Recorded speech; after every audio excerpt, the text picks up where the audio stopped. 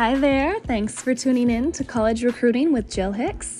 If you haven't checked it out yet, head on over to jhicksconsulting.com to check out college recruiting resources, consulting services, and Jill's exciting new membership site, Recruiting 101. We hope you enjoy this next podcast here on College Recruiting with Jill Hicks.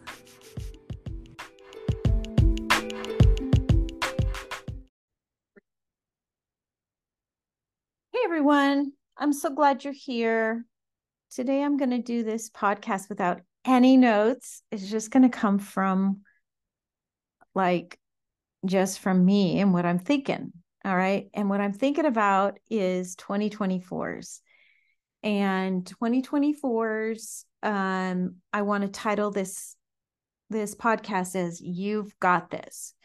So I feel like with 2024's, at least the ones that I've been meeting with recently, it's really, really tough.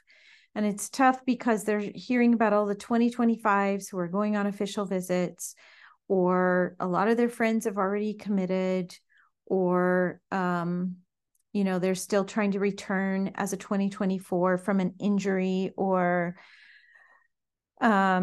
things just didn't go as planned last season for whatever reason. Maybe it was your first year level 10 and it just wasn't as good as it's going to be next year.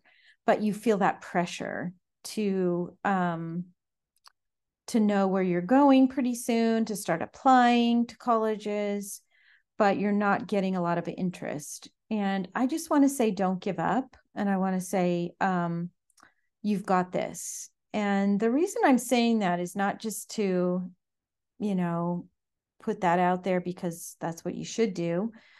It's really honestly true. Last year, with a lot of 2023s, what I saw was so many things evolved and changed at different colleges, and so many, roster spots opened up, or situations, evolved with teams. And recruiting was going on all the way through the spring. So if you're worried about not knowing where you're going and it's time to start applying in the next, month or two, don't. I would say definitely apply to some schools without gymnastics, because that's just smart. It's a great backup plan. Not that you're not going to do it in college, but it's just wise. So you should apply to a couple schools without gymnastics. And then the rest of your schools apply to either ones you're having some conversations with, or some that when you get your upgrades, that they are going to be a reality for you, and that there's still going to be recruiting. Look at the list. If you don't know what that is, give us a call. We can work with you and help explain that to you. But there are always schools that don't even really start recruiting or really get into their 24s, even for a few more months. And those would be some schools to consider. I would also say that, it doesn't hurt to even have a couple reach schools on your list as well that you apply to. But of course, it gets expensive to apply to a whole bunch of colleges. So you want to sit down with your family and decide what your budget is and what's really realistic. But maybe one or two, like I said, without gymnastics, one or two that are very realistic for your skill level, and then maybe a reach school. But just know some schools will recruit you in the spring, and admissions looks like it's all closed. You can still get into the university through basically athletics, doing what they do with some athletes that they recruit on the later side when recruiting or applications are, already supposed to be turned in. So not all schools can do that, but some schools can, because they know recruiting goes on after, applications are due. So try not to panic or worry or stress too much, because that's never going to help you in the gym. What else can we be doing and saying to our 2024s? Well, I've been saying, remember, you are playing catch up oftentimes. You're trying to catch up to the girls that had a season last year at their full strength. Maybe it was their second or third year of level 10, and they had the 10-0 start values. And maybe you won't have them until after you compete in a few meets.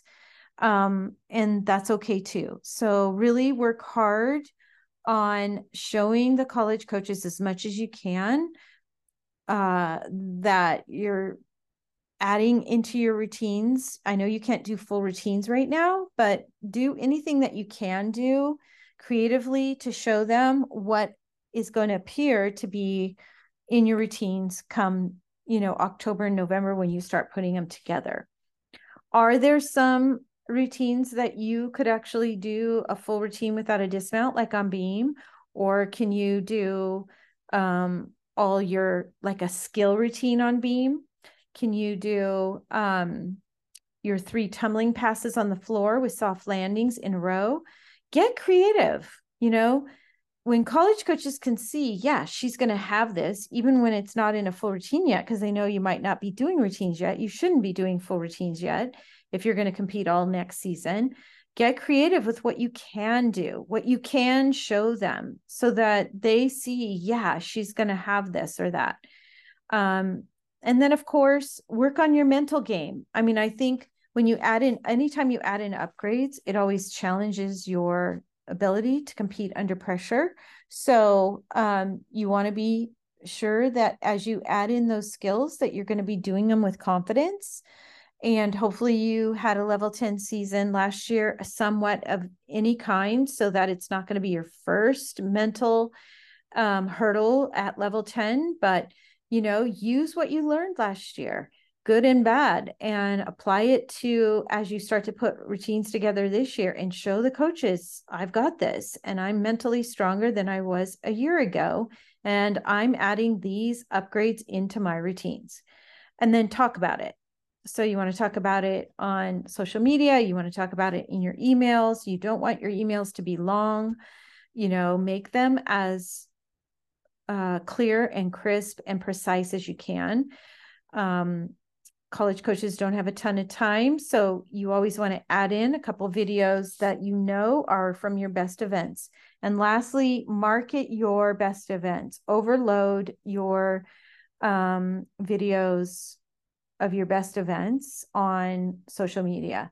And I forgot one more thing is, if you can go to fall clinics, 2024's, it's a huge way to get recruited. So they're going to be able to see exactly maybe what you've been working on all summer or what you're going to be adding in, and they can work with you and you get on their college campus. And a lot of times that's what seals the deal. So watch for the fall clinics, go to the ones that are either talking to you or semi-emailing you back.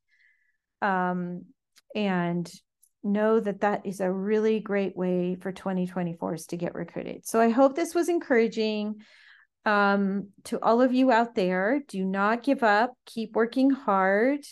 Love what you're doing, because that's what shows the most. And know that when you get out there and compete next season, things are going to be different than last year, and be as positive as you can, no matter what you've been going through, and see what's available and see who starts to respond more.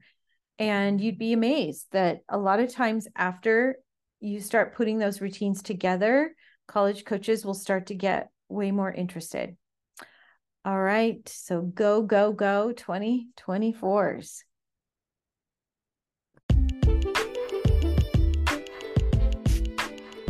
Thanks so much for joining us today on the podcast. And until next time, we are in your corner.